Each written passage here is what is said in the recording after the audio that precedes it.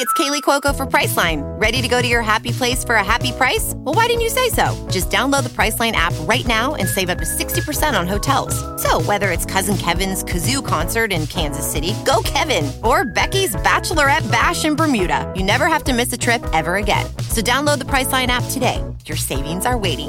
Go to your happy place for a happy price. Go to your happy price, Priceline.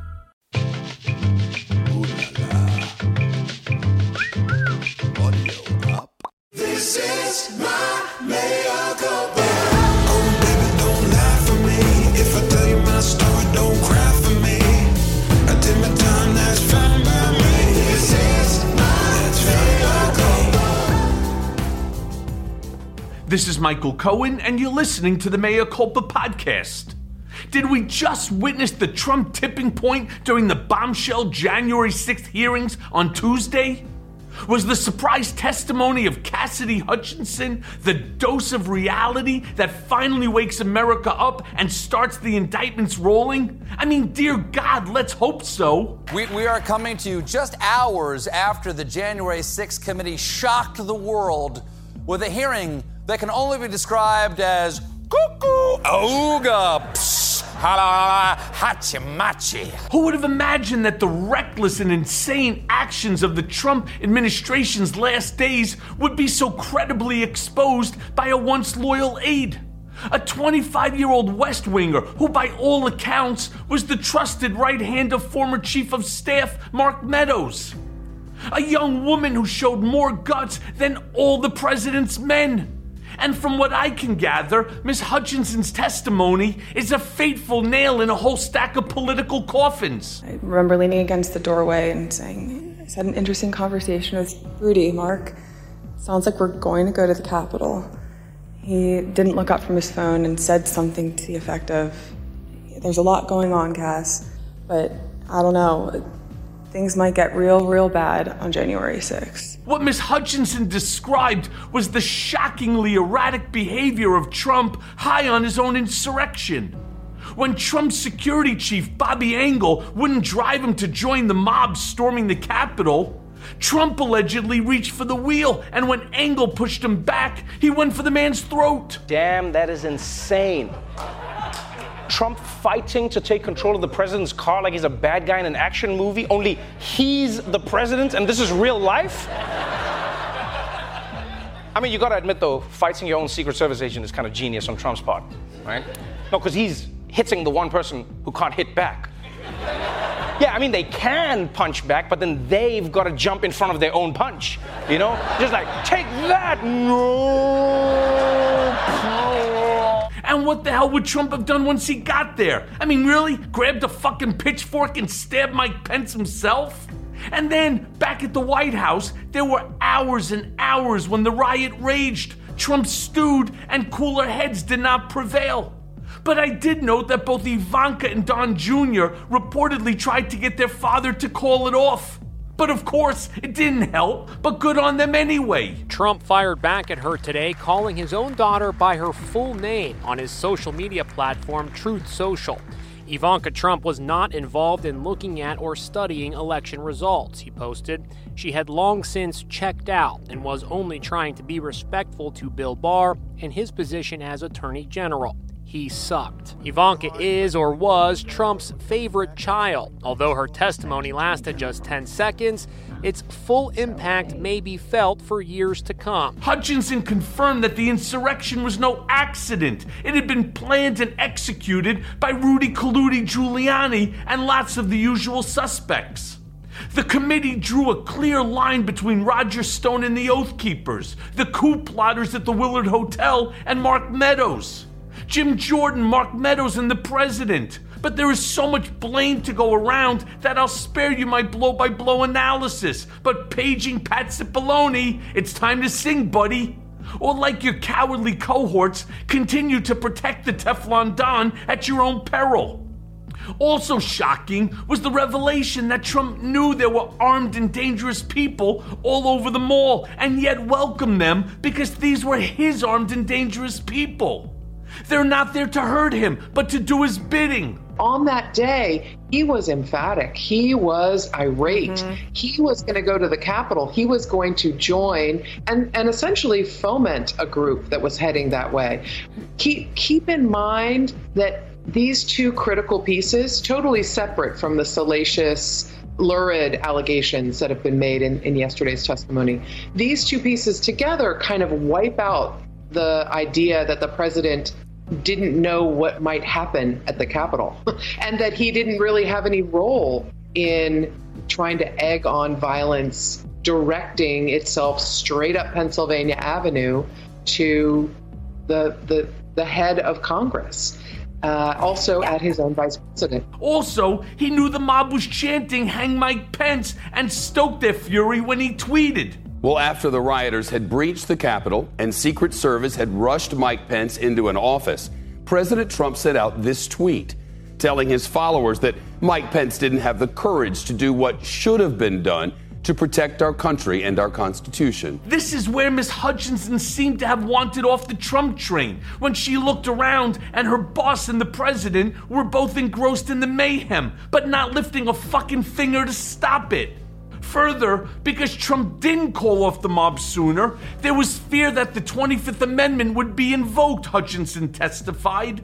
The only reason Trump made a statement was as cover to protect himself from the threat of his cabinet trying to oust him from power and to preserve his legacy. I would like to begin by addressing the heinous attack on the United States Capitol. Like all Americans, I am outraged by the violence, lawlessness, and mayhem. I immediately deployed the National Guard and federal law enforcement to secure the building and expel the intruders. America is and must always be a nation of law and order. The demonstrators who infiltrated the Capitol have defiled the seat of American democracy. To those who engaged in the acts of violence and destruction, you do not represent our country. And to those who broke the law, you will pay. We have just been through an intense election and emotions are high, but now tempers must be cooled and calm restored. While Trump gave a speech finally conceding the election on January 7th, he didn't want to say anything negative about his riotous supporters. Instead, he wanted to float the idea of giving them pardons. Maybe we throw them a party. He didn't think that they did anything wrong, said Hutchinson. The person who did something wrong that day was Mike Pence by not standing with him. See him for what he is. He's a mentally arrested, seriously psychologically disordered human being who has no right to be anywhere near the levers of power. And if anybody is still willing to support him and wants to keep him in power, then we need to be very concerned about those people. And here 17 months later, we are just now getting the gory details of the most tragic day in Trump land, where it all finally went off the rails, leaving death and destruction in its wake. And that, my friends, is the legacy Trump will be left with. That and the indelible image of ketchup dripping down the White House dining room wall. Stay classy, Mr. President. The majority of the people who have information have come forward and cooperated voluntarily with the committee. There's a relative handful of people who have been hiding and ducking and, dodging the truth here. But we want everybody to come forward and tell us exactly what they know. I was right when I said that Trump would never agree to the peaceful transfer of power, and I knew he was corrupt. But now it appears he will go down as the most treasonous president in U.S. history, who ran his administration like a fucking mob boss and still does. Liz Cheney warned that witnesses are experiencing threats and intimidation from unnamed Trump toadies. Cassidy Hutchinson destroyed any pretense that Donald Trump and Mark Meadows and all the president's men didn't understand precisely what was happening on that day. Congressman, good morning. As you know, this was an unscheduled hearing. We learned about it the day before. You all rushed back from your district to hear the testimony from Cassidy Hutchinson. What was the urgency of this hearing? Well, the evidence is of such fundamental importance. We wanted to get it out. Also, My colleague, the vice chair of the committee, Liz Cheney, pointed out at the end that we're very troubled about different efforts to influence witnesses. Witness tampering is a crime in the United States, and we want to make sure that we send a very clear message right now that the committee will not tolerate any form of witness tampering or obstruction of justice. But as a result of Hutchinson's testimony, the Secret Service has come forward to say they will now fully cooperate with the January 6th committee and testify under oath. And Alex Holder, the documentary filmmaker who embedded with the Trump family during and after the 2020 election, has had his raw footage subpoenaed and is voluntarily cooperating with the committee. According to Politico, Holder claims that Trump was on an off-the-books call with Putin just minutes after news broke that Putin had dismissed Trump's Hunter Biden allegation. So stay tuned, folks. The best of that probably is yet to come, too. Meanwhile, new details are emerging about a man named Thomas Wyndham. He's the latest federal prosecutor who's been assigned to help lead DOJ's criminal investigation and obtain transcripts from the Select Committee. He's working under Attorney General Garland's close supervision. New York Times this week describes Wyndham this way: as a little-known but aggressive prosecutor who has been leading investigators who have been methodically seeking information, for example, about the roles played by some of Trump's top advisors, including Rudy Giuliani, Jenna Ellis, and John Eastman, with a mandate to go as high up the chain of command as the evidence warrants.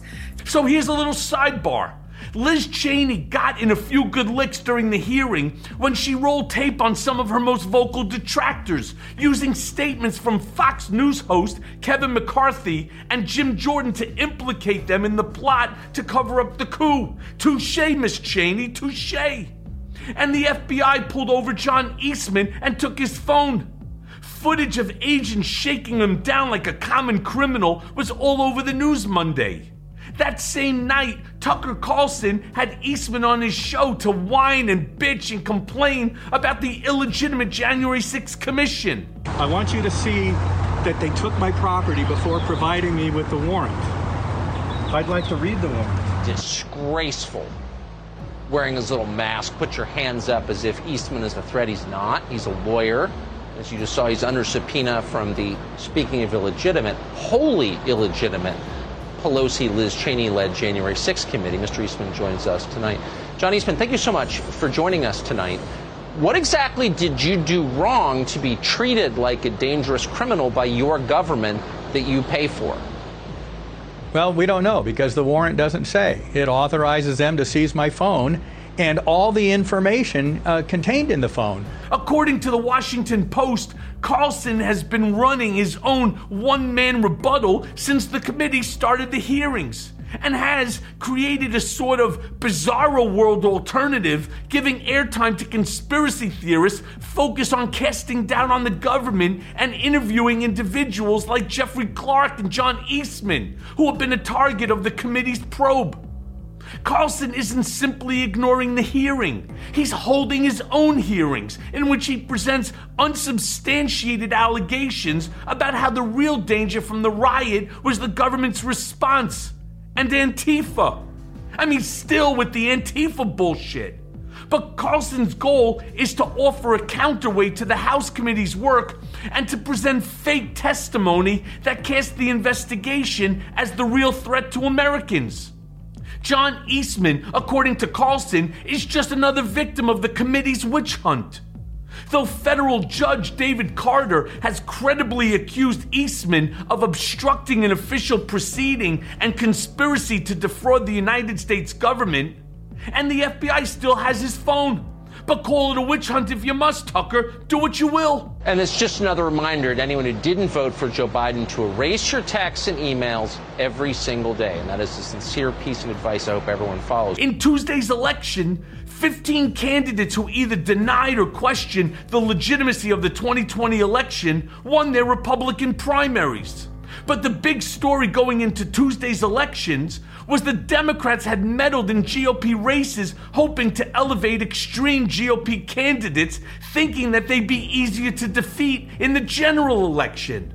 This is certainly a strategy that could backfire, but leave it to the fucking Democrats to try something stupid.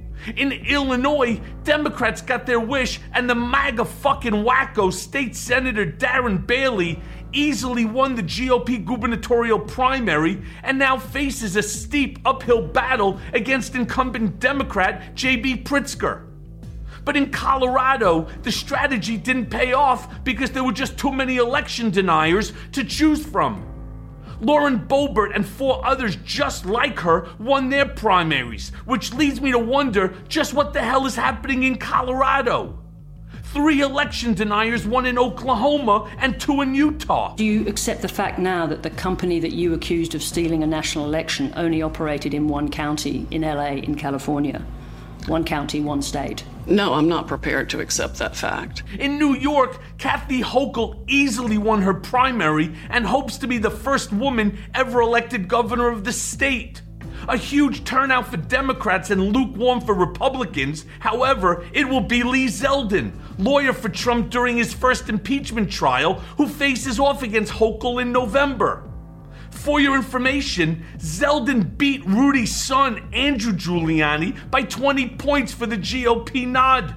And it's still undetermined if the Supreme Court's abortion ban has fired up Democrats to vote in the primaries. But Zeldin is anti-abortion in a state that's currently trying to shore up protection for reproductive rights. So good for Hochul and good for New York. Former President Trump today, he saw shares in his new media company swirl down the toilet when the company had to announce in a regulatory filing that its entire board of directors just got served with federal grand jury subpoenas from SDNY.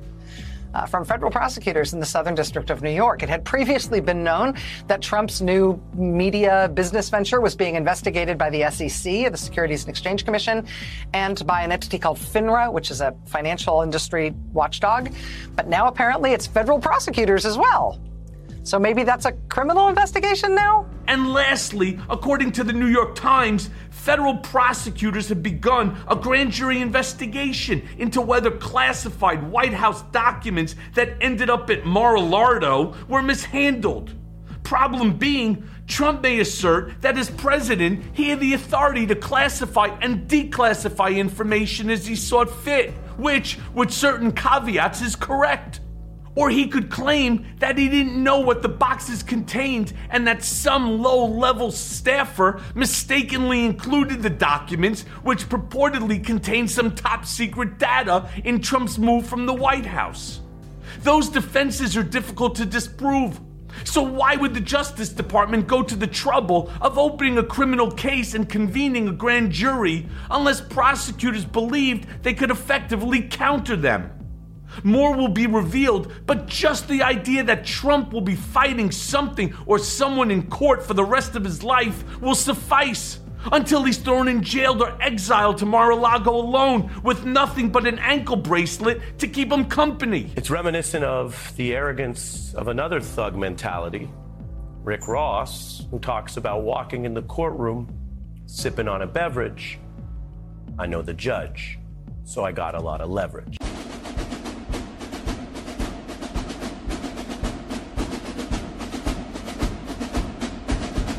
And now for the main event. Today on Mea Culpa, we welcome back Asha Rangappa, Assistant Dean and Senior Lecturer at Yale University's Jackson School of Global Affairs and a former Associate Dean at Yale Law School. Prior to her current position, Asha served as a special agent in the New York division of the FBI, specializing in counterintelligence investigations. Her work involved assessing threats to national security, to conducting classified investigations on suspected foreign agents, and performing undercover work. While in the FBI, Asha gained experience in electronic surveillance, interview and interrogation techniques, firearms, and the use of deadly force. She teaches and writes about national security law, information warfare, and propaganda, as well as leadership ethics. Asha has published op-eds in the New York Times, the Wall Street Journal, and the Washington Post, amongst others, and has been a legal and national security analyst for CNN, as well as appearing on NPR, BBC, and several other major television networks. She is an editor for Just Security and a contributor for former U.S. Attorney Preet Bharara's legal newsletter, Case Insider. This is going to be something you don't want to miss, so let's go now to that conversation. Okay, so Asha, a remarkable day of testimony the other day, right? I mean, let me ask you this. Did Cassidy Hutchinson just save the Republic? I mean, think about it this way. A 25-year-old who called the big lie for what it is, called out Meadows, called out Rudy, called out Flynn, and all of the fucking idiots at the Willard Hotel war room. Did she help prove that Trump and his enablers are guilty of seditious conspiracy? I mean, did she prove anything against Trump, or was it solely against the others? So, Michael, I'm not sure if she saved the Republic. I think we should set aside that question because I think, what does that mean? Do you mean criminal charges in an orange jumpsuit? I think that's what you mean, but there are other ways to save the Republic as well. But what I think that Hutchinson did was she definitely put Trump and Meadows in the crosshairs of seditious conspiracy, in my opinion. And I think she tipped the scales for incitement to insurrection. And these are two different crimes. Seditious conspiracy requires an agreement to use force to overthrow the government or hinder the execution of any law. And clearly they knew violence was going to take place. Clearly Trump wanted violence to take place. I would want to know, as an investigator, what further evidence can I get that there was active planning and coordination? On the incitement piece, I think the case is much stronger because we now know that Trump knew his crowd was armed.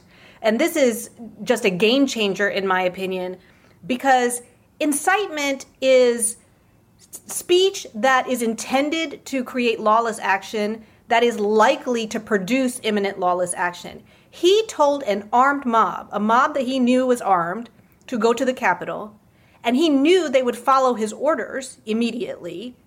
And he knew that violence was going to unfold. And he knew that the purpose was to stop the vote count. To me, this is incitement to insurrection. And I think that I'm very hopeful that Garland is actively investigating that. Right. So let's just break it down for my listeners, because I have the great Asha Rangappa here, right? We took you away from, mainstream cable news in order to bring you here on Mea Culpa. So the seditious conspiracy falls under 18 U.S.C. 2384, and exactly as you described it, right? It's two or more persons in any state or territory or in any place subject to the jurisdiction of the United States who conspired to overthrow, put down, or to destroy by force the government of the United States, or to levy war against them, et cetera, et cetera, et cetera. Anybody can go to 18 U.S.C. 2384 and read it for yourself. There's a whole slew of problems, because I listen to all of the stations, whether it's CNN, MSNBC, Fox, I'll go to ABC, NBC, CBS. It makes no difference. I like to jump through the channels. And you listen to all of these various different pundits, and they're all excited, right? We're all excited with the prospect of seeing the orange-crusted Mussolini with his hands right behind his back and so on. And they're all talking about seditious conspiracy as one of the charges that Merrick Garland can certainly bring.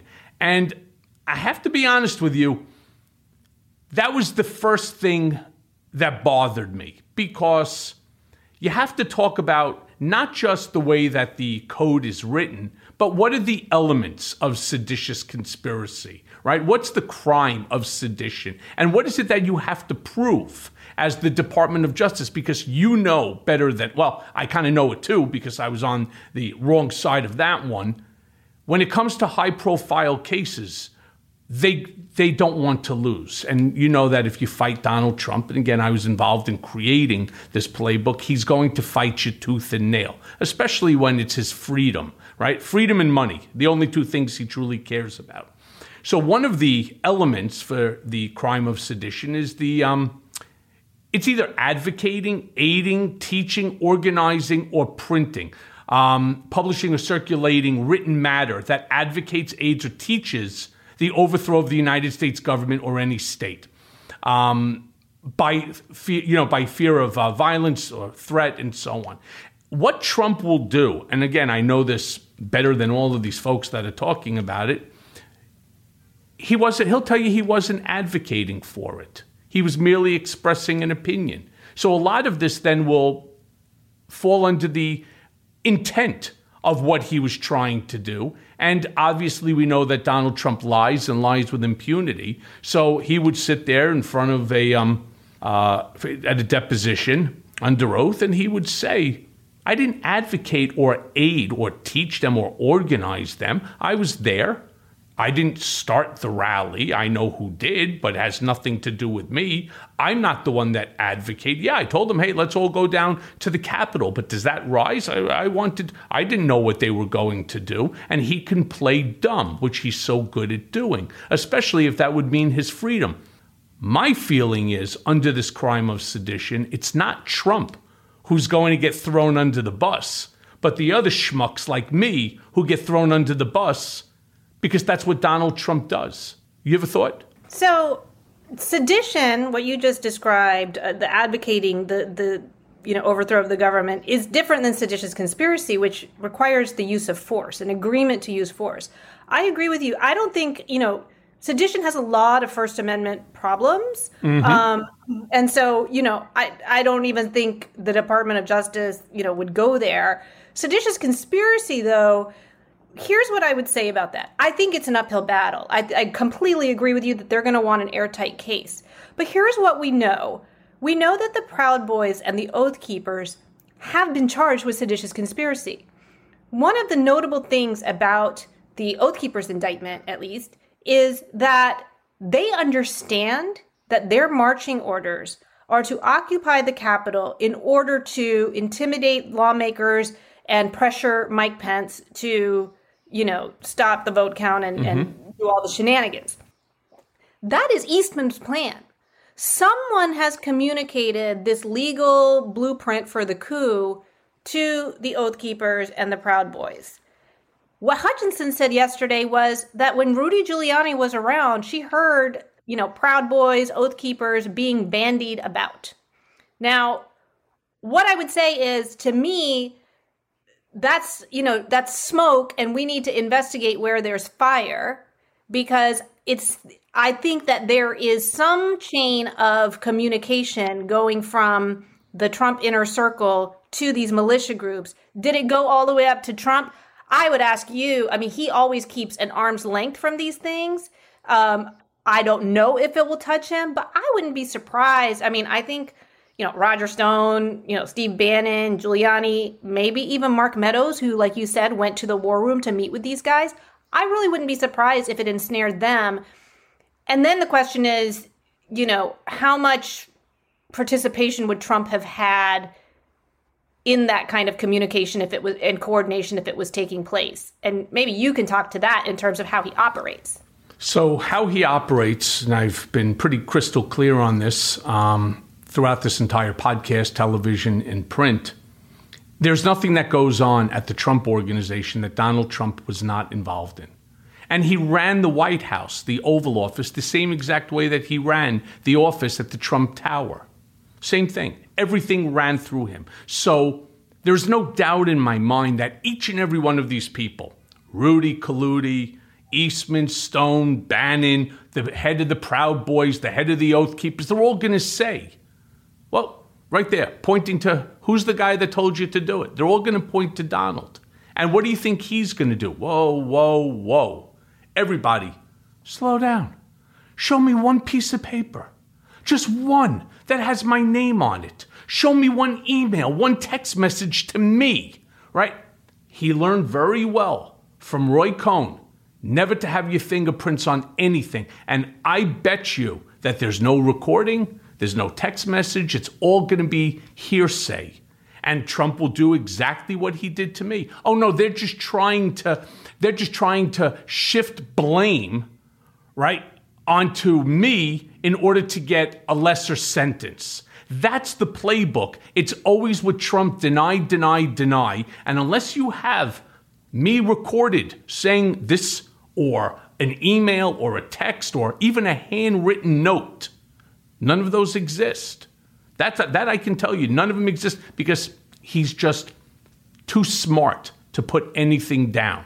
He acts like a mob boss. And it's exactly what he did here. And I believe that all of these other people are going to see, including Jeffrey Clark, they're all going to see indictments. Jared Kushner, Ivanka. And if anybody out there listening to this podcast thinks for a second that Donald won't throw Ivanka and Jared and Don Jr. and Kimberly Gargoyle and Eric and Lara Trump under the bus, you're wrong. He will throw Melania under the bus before he goes to prison, because that's just who he is. Donald Trump cares about one person and one person only, and that's himself. So they will wordsmith every single word here under 18 U.S.C. 2384 to the point where he's going to be, okay, you say that I conspired to overthrow? Show me. Show me. Yeah, and I think you're hitting on exactly where the key element is going to be, that's going to be elusive, which is the agreement. They have to show that he agreed to use force. And I think that Garland is going to want sort of smoking gun kind of evidence to charge Trump.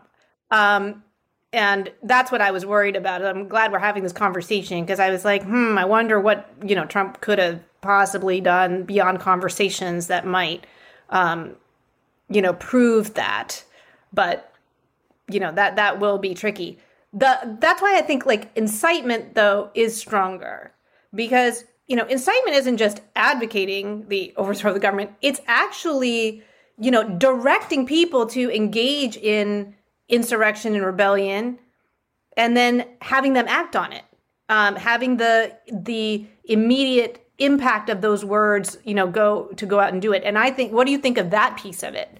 I think it's a stronger argument, certainly, than the seditious conspiracy claim. That's for sure. Once again, though, he will start to try to parse words. It will be the exact same playbook that I believe he will put out there as it relates to the Fulton County, Georgia case with Brad Raffensperger. His comment will be, whoa, you need to show intent. That my intent was for Brad Raffensperger to go make up and steal 11,780 votes. And so I believe I won. I've always said that I won. And I believe that it was stolen from me. So it's all about intent. I didn't intend to do anything that was illegal. I intended for him to go out and find me the votes that belonged to me because it was stolen from me. That's the problem. And I'll tell you, just to add one mix to it, everybody's talking about how they believe that the Georgia case is going to be the one that puts the orange-crusted, Mussolini, the Mandarin Mussolini, behind bars. No. And I always believe that the strongest case against Donald Trump was the district attorney here in New York, Alvin Bragg's case, that Cyrus Vance originally started. Because you want to talk about something that was signed? What document that was signed? Tax returns. And he has them all. They have them all. Cyrus Vance made sure of that. Mark Pomerantz, Carrie Dunn made sure of that. And they've gone through it. And they knew exactly what they had. And why they gave up the strongest of all of the cases. The one thing that you cannot turn around and say your signature is not on is the tax returns. And remember, that's how they got... that's how they've gotten mobsters all throughout. Al Capone, notorious. They couldn't get him for murder, racketeering, extortion, and so on. Instead, they got him for tax evasion. And does anybody really care what's the reason that Donald is behind bars? Oh my God, we only got him for tax evasion. Who gives a shit? As long as he's away and out of all of our hair and stop destroying democracy. That's, to me, the end result, because he broke the law in that area, and it's a much easier case for them to prove, my opinion. Yeah, I see that point. I do think that there is an important symbolic and accountability for January 6th, that he be held accountable for specifically what happened that day, and beyond just going to jail. I'll add, Michael, that incitement to insurrection and rebellion carries as its penalty an explicit prohibition from holding public office, which is another reason why I think I'm very hopeful that DOJ will pursue it. I think the intent, this is why I think Hutchinson's testimony was so explosive yesterday, because I think she really went to intent. You have plausible deniability if you're not aware that your mob is armed and you're like, and he says, go march peacefully. He can say, look, I just wanted them to be peaceful and go to I can't control what they did. But there's three key things that came out yesterday that I think really blow his plausible deniability out of the water. The first is he knew they were armed, and he wanted to get rid of the magnetometers. He didn't want those weapons to be taken away. He knew they were armed. He wanted them to stay armed. The second one is he says, I know they aren't here to hurt me.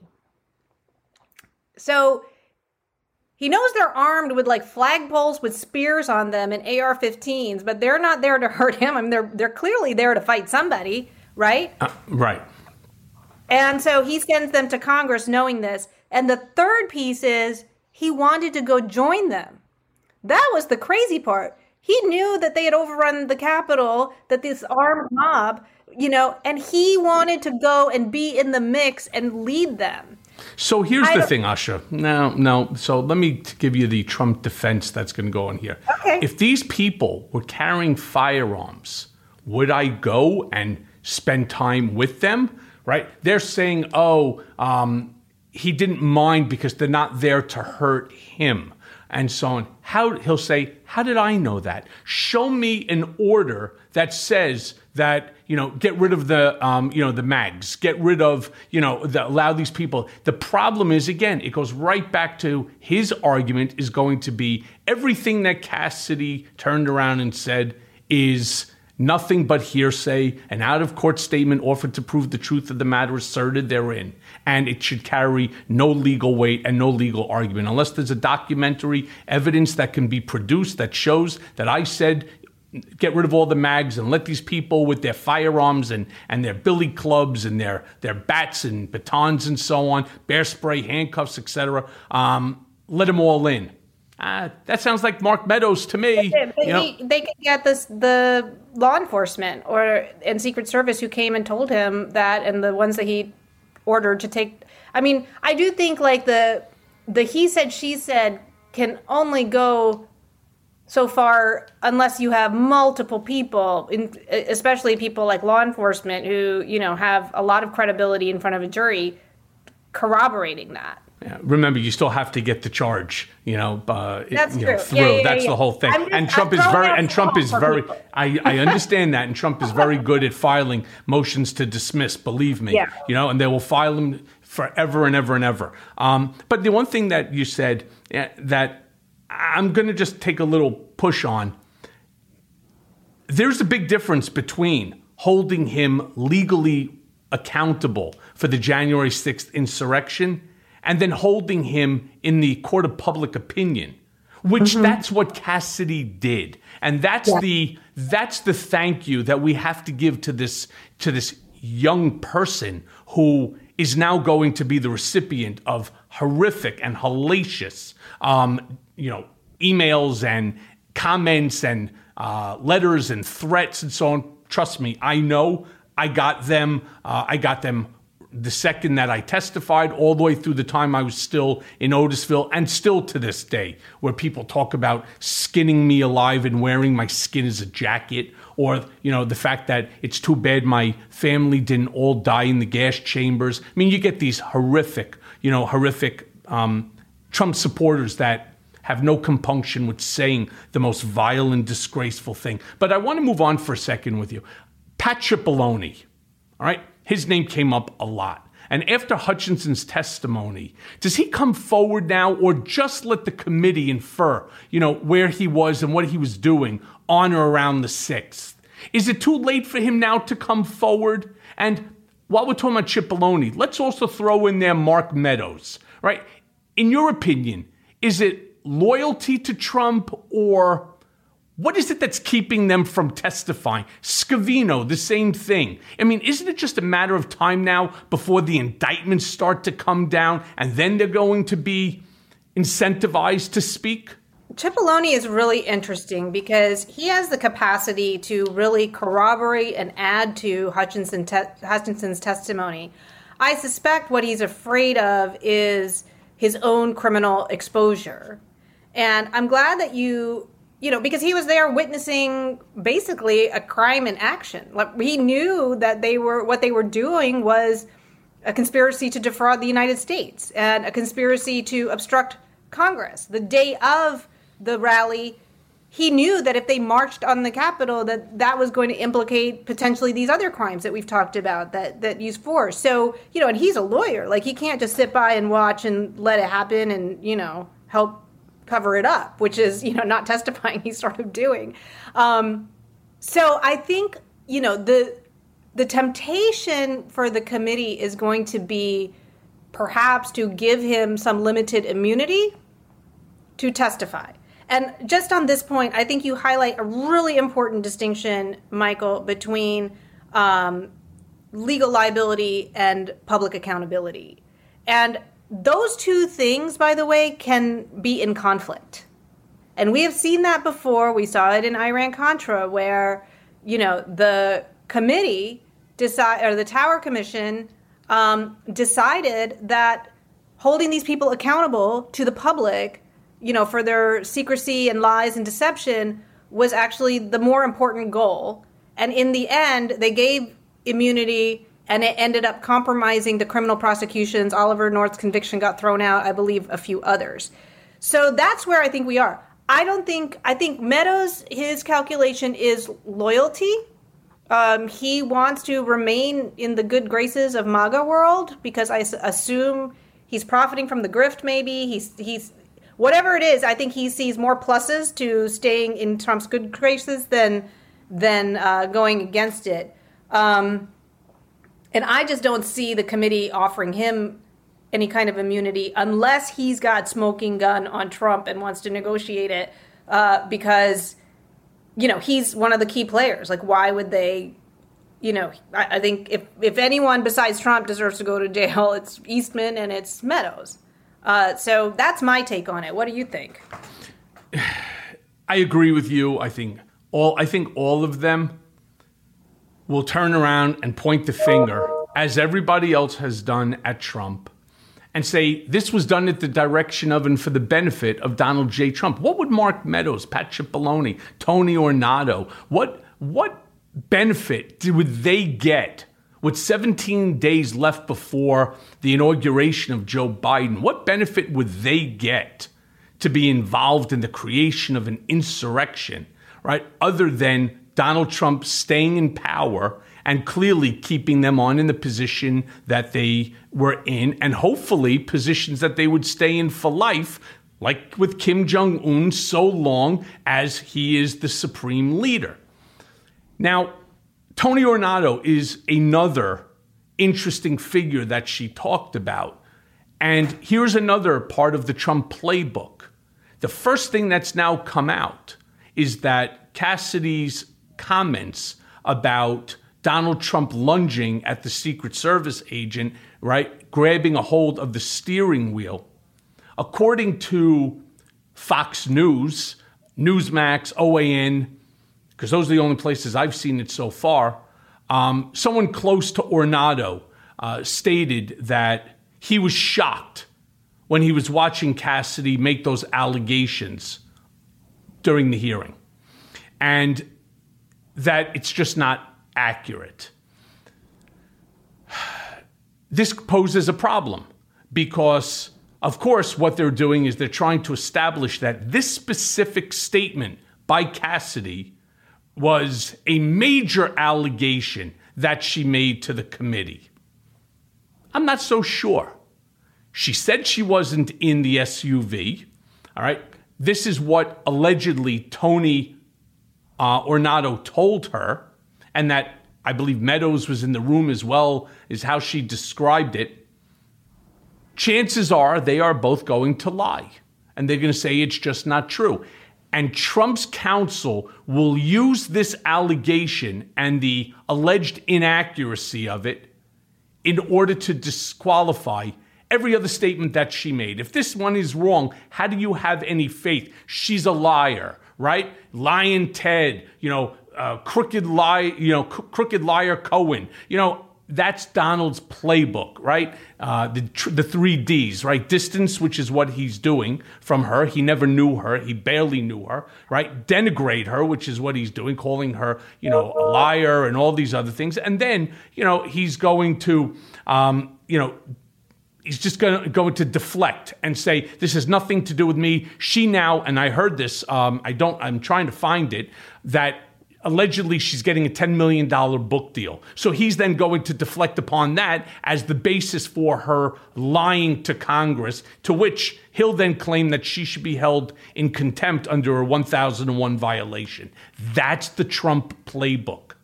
Yeah, I agree. I mean, I think it's been, what have you seen? Because you were going through more channels. I was sort of heartened that the media wasn't totally running. I mean, they were covering it, but they didn't let it hijack the news cycle in terms of this one, statement that's been challenged.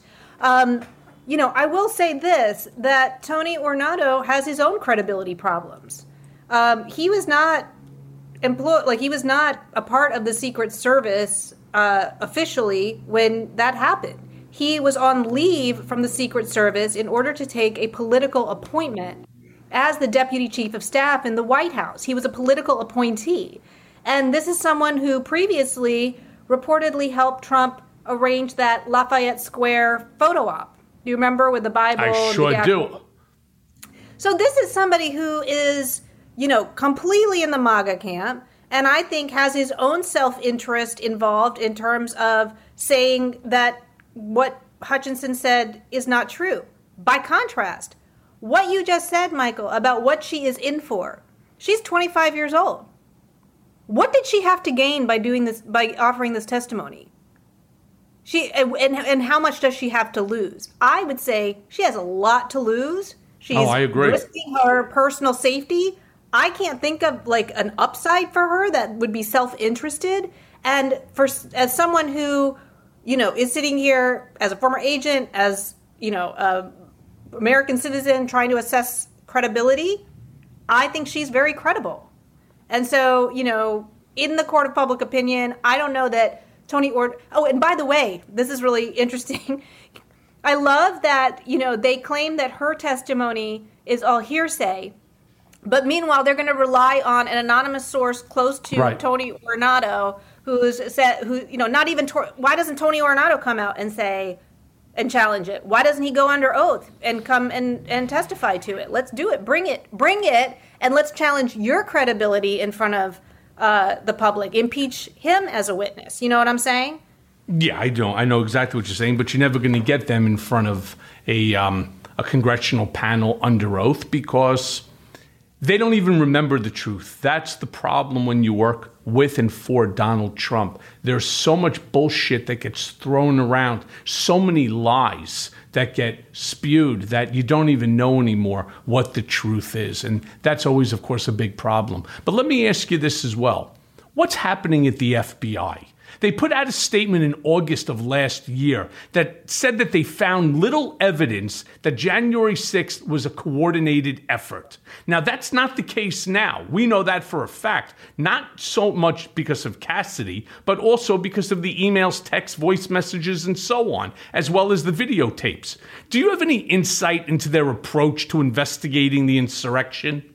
I don't, Michael, and I have a lot of questions. And, listen, I try to give the FBI the benefit of the doubt. I think that, it is made up of men and women who really want to do their jobs to the best of their ability. But this whole January 6th thing from beginning to end has left a lot of holes for me that are not answered.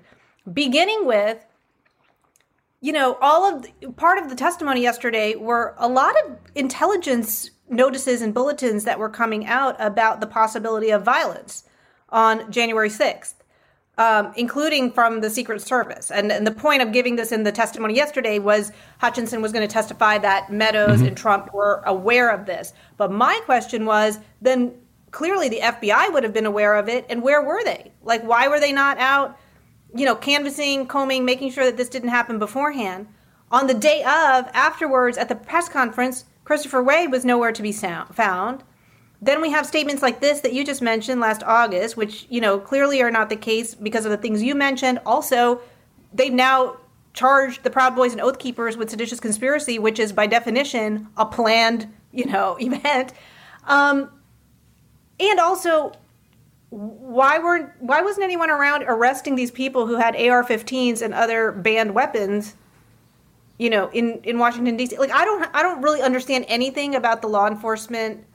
Understand meaning I can't make sense of it that was happening that day. So I don't know what to tell you about how the FBI is approaching this. Look, so you may remember I told you I was in the process of writing a book, and I'm very close to being finished with it. I'll send it off to legal to make sure that everything is compliant, but it's called the Department of Injustice. And there's a lot about the FBI. Look, I have nothing but the utmost of respect for law enforcement, FBI, our intelligence agencies, and so on. However, you may remember, I think the movie was called Stand By Me with Crazy Joe, who was the headmaster at a school up in the Bronx, used to walk around with a baseball bat. And there was a statement that was in that movie that goes, what happens when you have one bad apple?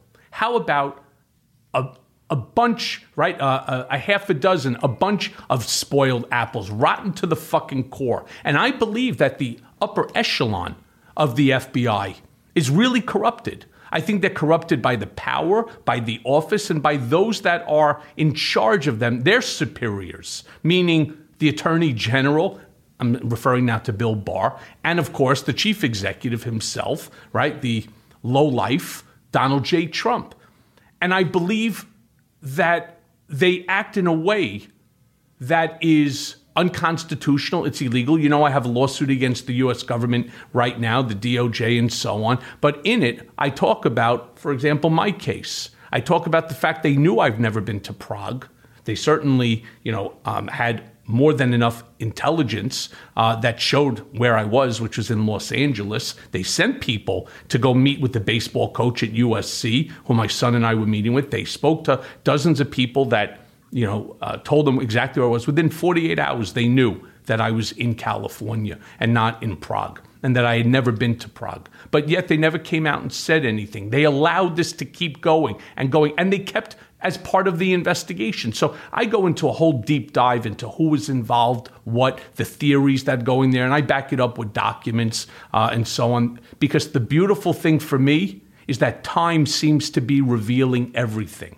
Like when I turn around and I told the world that if Trump loses in 2020, there will never be a peaceful transfer of power. It's why I was there to testify. I testified to other things, that he's a con man, right? He's a fraud. He behaves like a mobster. Take a look at some of the language that I used in my statement and in my responses to Congress, and you'll find that they're all accurate and they're true, right? Nevertheless, where was the FBI for that? So I don't expect much to come out of the FBI, to be very honest with you, as it relates to the January 6th. I think this is going to be left up, to Merrick Garland and to this committee, who they're now turning over all the documents, supposedly to the DOJ. Remember that any investigation that Garland is doing is going to involve, it's the FBI that's doing the actual investigation. So I suspect what is happening is that there's probably a detail to headquarters, I'm guessing, and that at least for, the people in Trump's inner circle, that this would be a special investigative matter that's probably close hold with some very good agents, trusted agents who can do, the full investigation, and they don't think that they're biased and all of this kind of stuff. So whatever, but I completely share your concerns about what the broader FBI here's another thing, Michael. After 9/11, the FBI did an internal review of what failures happened leading that led to 9/11. Is Christopher Wray conducting an internal review of their internal failures that leading up? Not that I'm aware of. No, not that I'm aware of, and no one has asked why. I mean, I know there's just so many fish to fry, and probably the FBI is number, 10, 15 or something. But I do think that these are really important questions because it has to be an agency that is above reproach. It has to be an agency that people can trust. And when it's not operating with full, transparency, that people believe that they are, going to pursue every lead, I think that it really just undermines everybody's faith.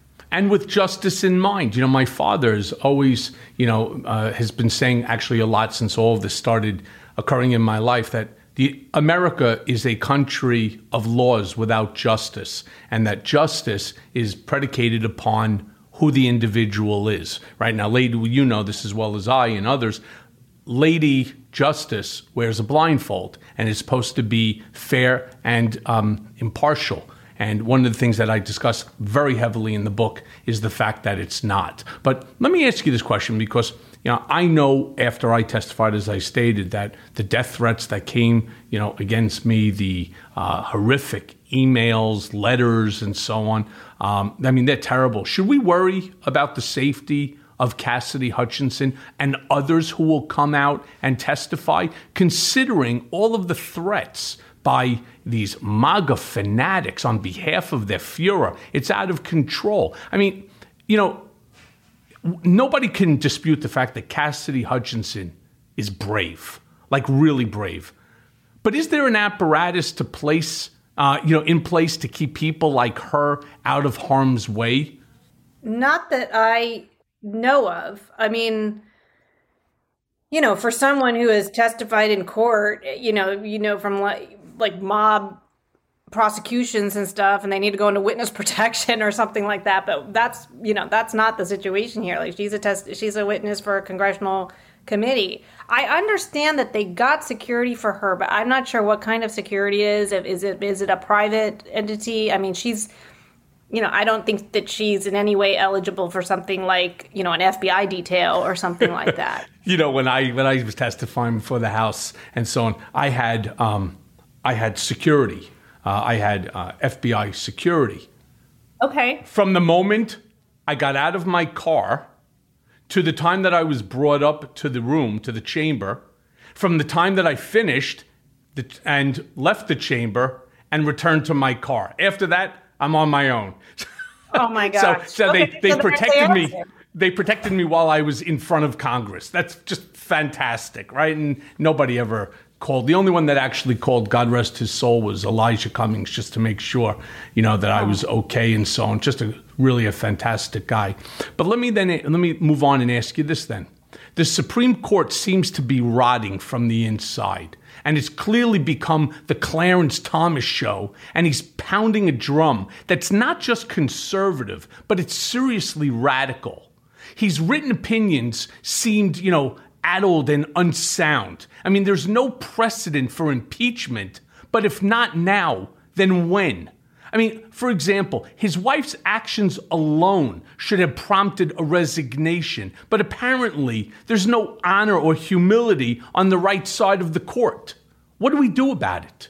This is one where I don't even know what to say. Asha, I brought you on because I need these answers. My listeners need these answers. Yeah, look, where do you even start with this? So, Ginny Thomas, who's clearly a wackadoodle, and that's not illegal. It's not illegal for Supreme Court justices to be married to wackadoodles, except that she was in communication with the White House and very involved with Stop the Steal. And basically, a player that is involved, we don't know yet to what degree, in at least the big lie and she was definitely on board with this idea of trying to reverse the outcome of the 2020 election.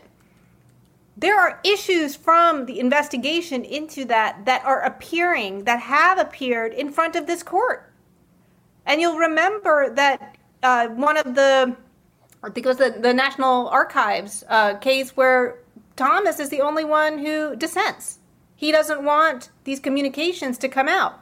And you can't help, I think everybody thinks, is there a self-interest here? And this kind of gets back to the FBI and our institutions. Preserving our democracy is not just about securing elections and, voting rights. These are very important, obviously. But it's also about people's perception. There's a professor at Yale Law School named Tom Tyler, and he talks about the rule of law. And what he says about the rule of law is it's not enough that, justice is served or laws are applied fairly. People have to believe that they are applied fairly. People have to believe that, Lady Justice is blindfolded.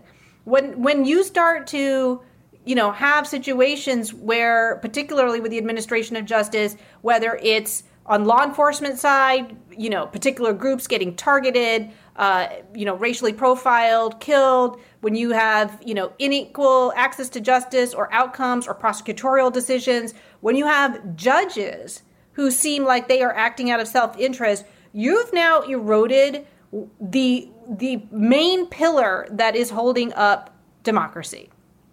You can have all the voting rights in the world, you can have all the elections you want in the world, but if you don't have that faith in that, in the rule of law, in addition to having, in fact, the rule of law, then you've lost it. And I think that is the most terrible thing right now about Thomas on the Supreme Court, and the fact that he does not care about that, because when judges recuse, they're doing it not because they're admitting that there is a conflict of interest. They're doing it because they may create an appearance of a conflict of interest.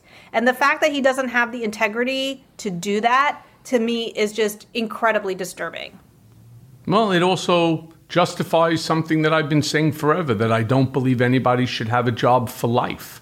I believe that people should be able to be removed, whether it's federal court judges for judicial, abuse, or Supreme Court judge who has a wife that's part of the plot to overthrow our government. Yeah, I think that's a problem, being in bed next to a woman who wants to overthrow the government, and your husband happens to be one of 9 on the Supreme Court. Yeah, it's a real problem. And the fact that there's nothing that it appears that can be done. I don't understand. Rest assured, if Trump was in office, and again, because he doesn't respect the office, he didn't respect the Constitution or rule of law, I could see him nominating, 5 more, judges right now, or 6 more judges, whatever, to keep it odd.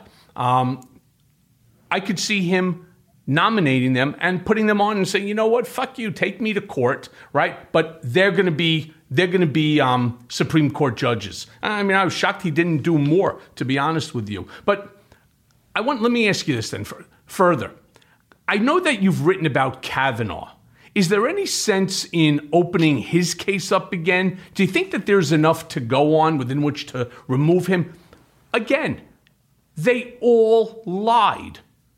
Amy Coney Barrett lied to the members of the panel during the the hearings. So did Brett Kavanaugh, and so did Gorsuch. Each and every one of them responded that they believe in stare decisis, that Roe v. Wade is law of the land. It's been that way for 50 years. Everybody walked away from the hearing feeling good that these people were going to be what they're supposed to be, which is apolitical, independent, and they're supposed to think about the will of the people, not a party, not the Federalist Society, not the Southern White Christian Coalition, evangelicals, and so on, but the will of the people. They didn't do that. They lied. Why are they not removed? Well, I watched the clips of their testimony after the Dobbs decision came down, and I would, Michael, go back and watch those clips with your lawyer hat on, because what I noticed was, now in retrospect, they were very careful with their words. And here's what they said. Roe versus Wade is the law of the land. True. That Casey established, precedent on precedent. True. Mm-hmm. And that there are factors that Casey applied in determining whether or not to overturn precedent, stare decisis, and that they would, I remember, I think it was Amy Coney Barrett who said this, that I will faithfully apply those factors, which people kind of took to say, I will faithfully observe Casey. But those factors are actually, it's like criteria. It's like a 5-prong test. And in Dobbs, they go through the 5 prongs and they're like, okay, we've applied the 5 factors and we find that, we don't need to keep this precedent. We can throw it out the window. So it's very wily. I think if you listen to them, I don't know that they lied. And I also think, I don't know that could be ever really, used as out and out perjury. You know what's really sad? If I was a member of Congress and I had the ability to ask questions, the first question I would have asked, under any circumstance, would you overturn Roe v. Wade? Just ask that straight question. Under any circumstance, stare decisis, decided 50 years ago, do you think it should be codified? Just declined to answer. I think there were versions of that question that were asked, and then they said, I don't want to, they would decline to answer because it could be a matter that comes before the court. That's their out. That's their out, to not answer that question. It's just the Supreme Court confirmation hearings at this point are just like a kabuki dance. Yeah. I mean, I share your frustration, and you and I are on the same page. I'm just saying, I think they're so well groomed and rehearsed in exactly how to answer these questions in a way that they're airtight. Because for me, my biggest complaint with the whole thing, if you are of the mindset that your faith does not allow you to have an abortion, God bless you. I love people of faith. Right? And I'm friendly with so many evangelicals. I don't agree with them on that point, but we don't talk about it. You be you and let me be me. Why should your religion interfere with my religion or my belief system? Or what if I'm atheist, right? Or agnostic, right? And it's my decision. You do you. Don't have an abortion. I'm great with that. Go have 15 children. God bless you. The more the merrier.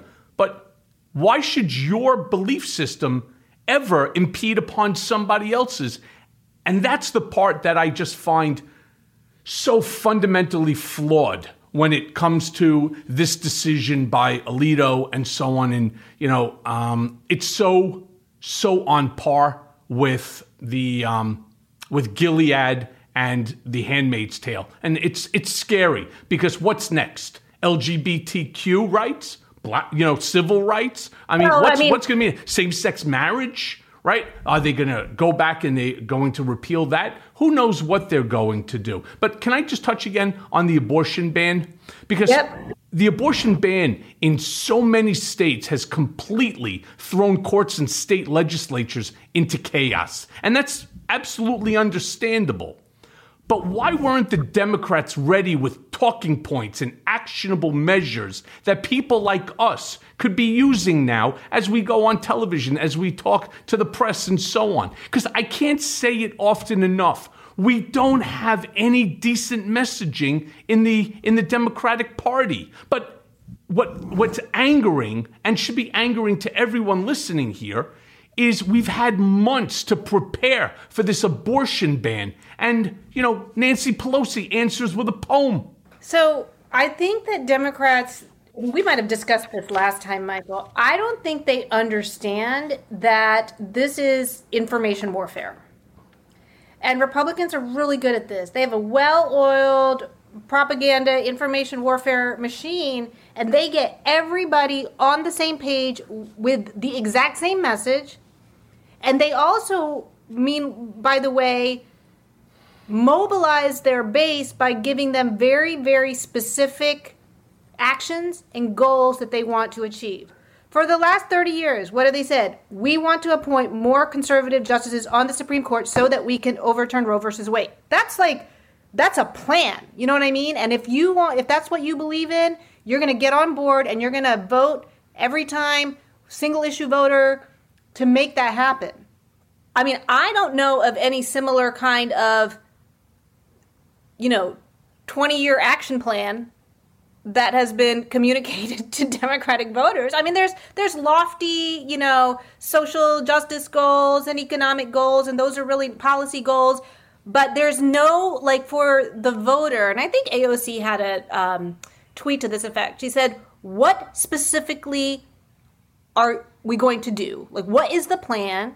Articulate it, create the actual action plan, and put it out there. And I don't think there is one. Have you heard of any specific action? That's what you're asking me, right? No, and I've been very critical of Jamie Harrison, who leads the DNC. Where is the messaging? Where is the outrage? Where is the ability to garner more Democratic votes as a result of this ridiculous Supreme Court decision? In fact, I'll tell you what I did here.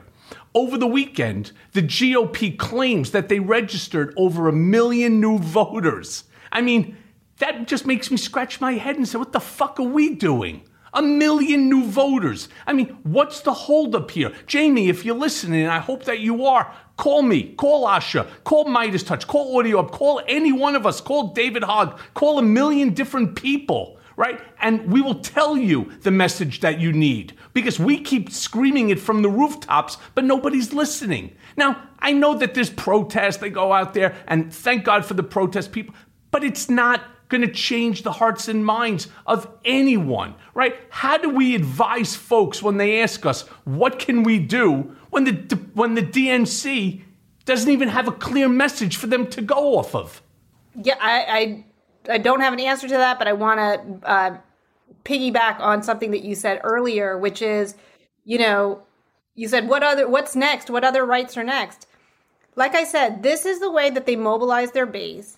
And now that they've achieved the goal, they got to come up with something to get people riled up, right? I mean, because otherwise it's they're not going to be okay, we overturned Roe versus Wade, we're going to stay home. And this kind of gets to Clarence Thomas's concurrence, where he says, here's what's next on the chopping block. We need to eliminate substantive due process, which are basically actual rights that have been read into, the 14th Amendment.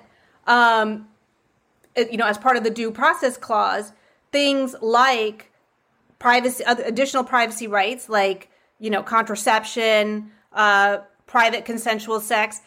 He also makes the leap to Obergefell, which is same-sex marriage, which isn't even a privacy case. That was an equal protection case. So, he wants to extend what happened in Dobbs, which was ostensibly about restricting this definition of privacy, to all of these other contexts. And I guarantee you that this is going to become the new culture war agenda. And they're already doing it with LGBT and trans rights. I'm sure that's how they got, they said, we did this with Roe. This is what we can do now with all these other things. Sign up to vote. That's what they did. Yep, it's exactly. Well, I just want to say to you, here in New York, we don't have privacy, sexual, actions rights, especially considering the people that live across from me and so on. They just go at it with their window shades open all the time. So there is no privacy right to that. I just want to draw the distinction for you. All right.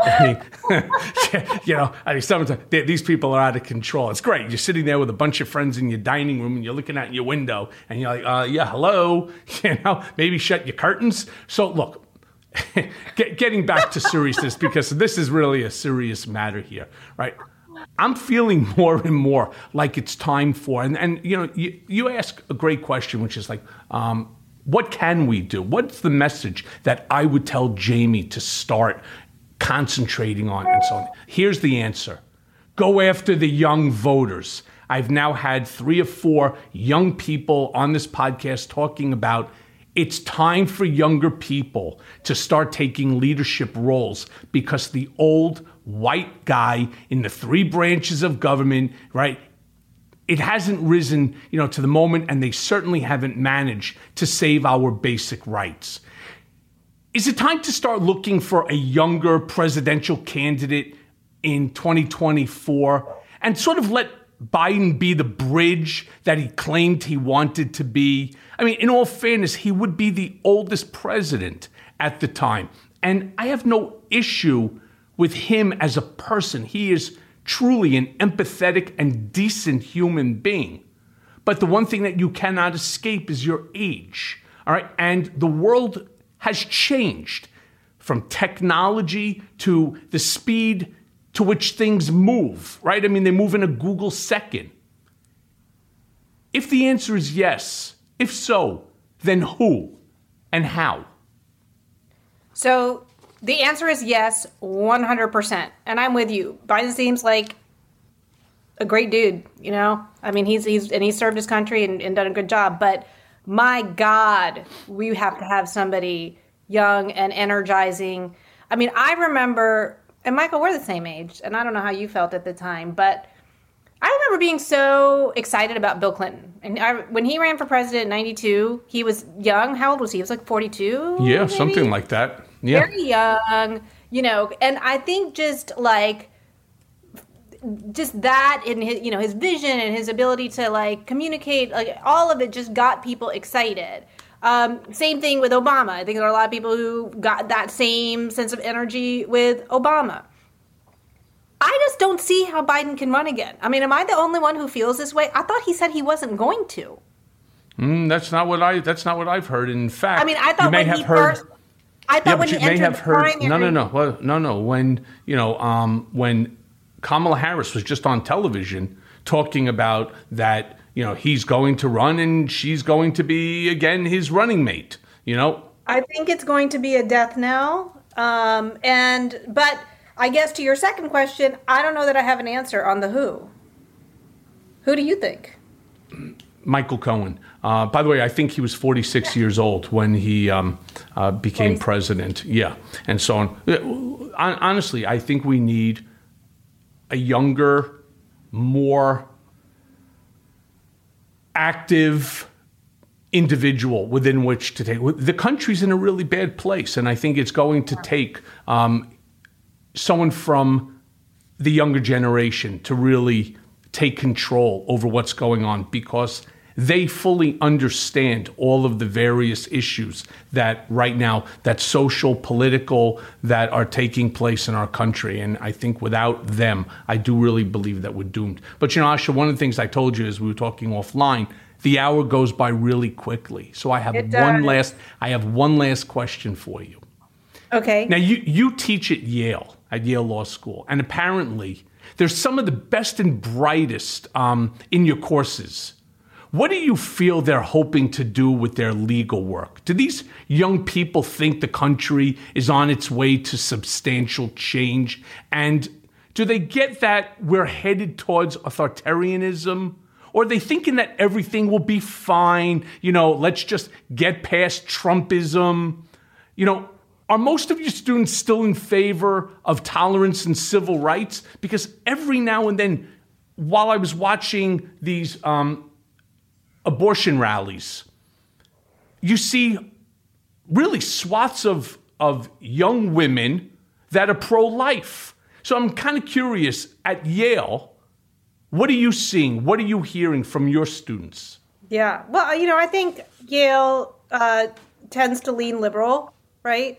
And I think that these students, they're a unique generation. I think on the one hand, they are very civically, motivated and engaged. They're really interested in causes bigger than themselves. I think that they want to make an impact. I think that they are aspiring to careers where they can make an impact.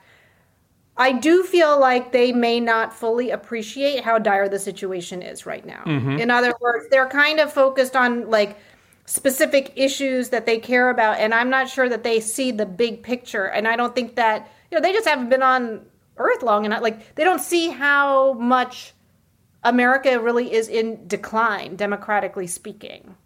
And that worries me because I don't know that, for example, they appreciate the urgency of having to save democracy with the urgency, as they do the urgency of like reversing climate change. Like, they're all about that. They know that, and that's great. But I don't know that it has yet sunk in for them that their children may be living in a completely different world. Yeah, it's really unbelievable. I hate ending on that note, but anyway. But listen, it's a terrible scenario that this country is in right now, and it's why I'm constantly trying to motivate the Gen Z, the Gen X, Y,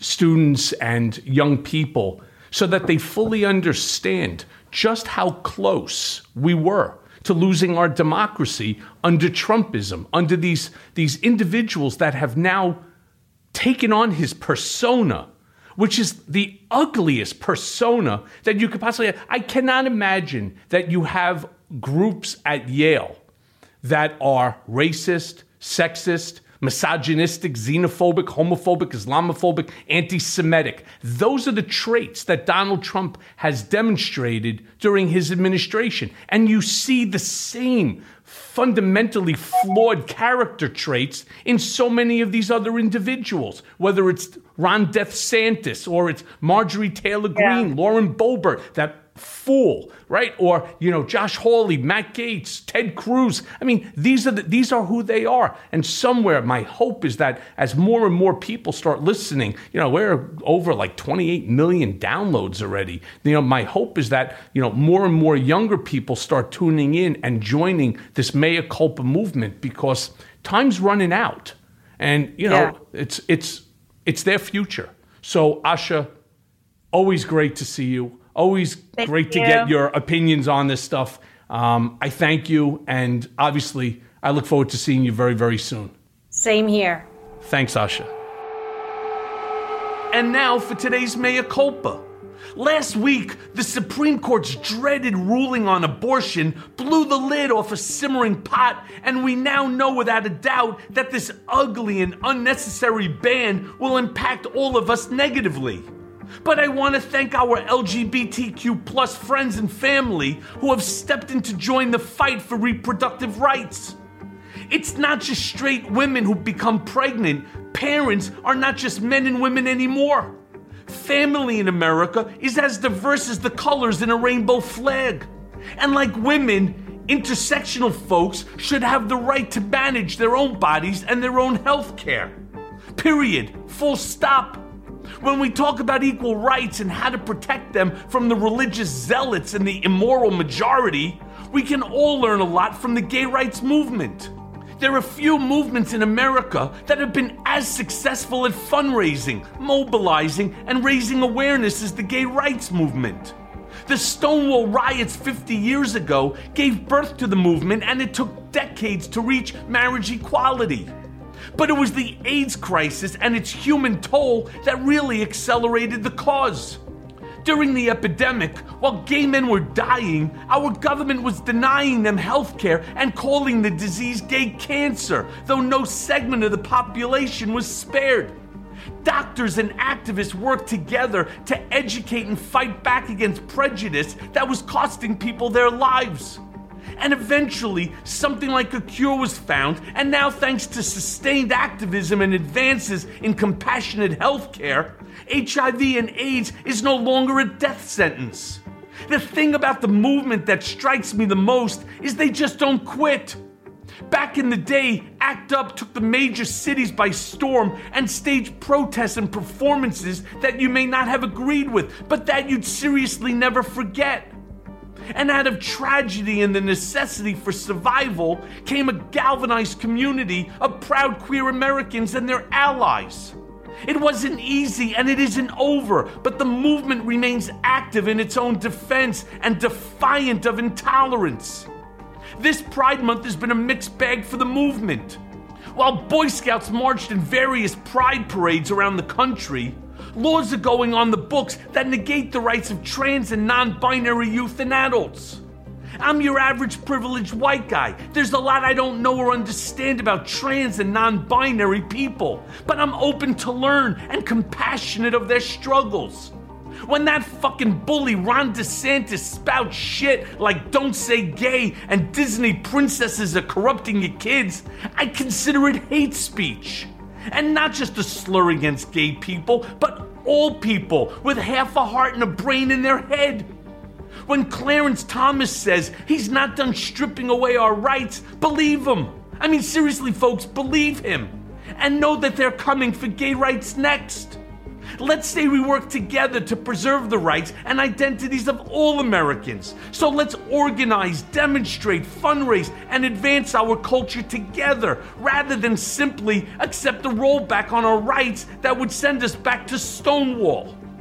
As the old saying goes, together we stand, divided we fall.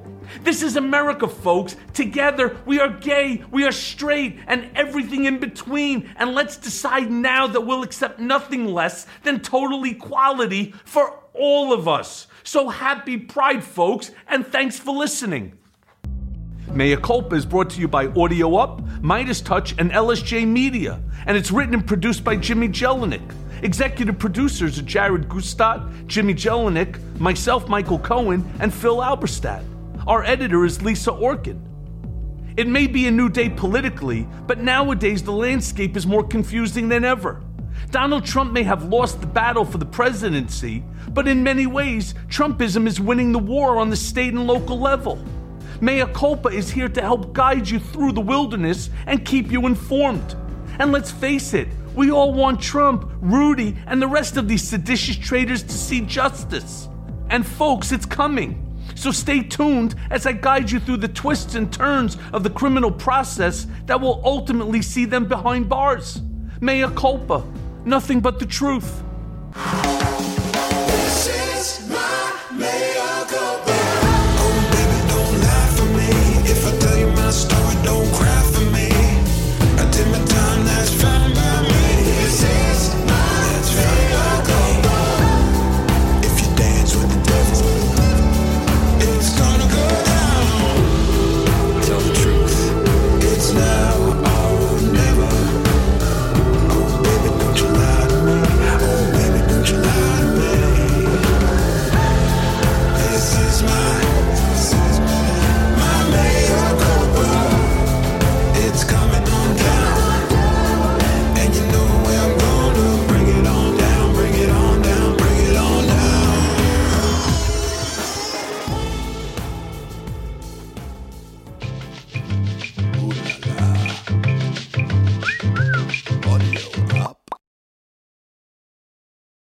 With Lucky Land Slots, you can get lucky just about anywhere. Dearly beloved, we are gathered here today to... Has anyone seen the bride and groom? Sorry, we're here. We were getting lucky in the limo and we lost track of time. No, Lucky Land Casino, with cash prizes that add up quicker than a guest registry. In that case, I pronounce you lucky. Play for free at LuckyLandSlots.com. Daily bonuses are waiting. No purchase necessary. Void where prohibited by law. 18+. Terms and conditions apply. See website for details. With Lucky Land Slots, you can get lucky just about anywhere. Dearly beloved, we are gathered here today to... Has anyone seen the bride and groom? Sorry, we're here. We were getting lucky in the limo and we lost track of time. No, Lucky Land Casino, with cash prizes that add up quicker than a guest registry. In that case, I pronounce you lucky. Play for free at LuckyLandSlots.com. Daily bonuses are waiting. No purchase necessary. Void where prohibited by law. 18+. Terms and conditions apply. See website for details.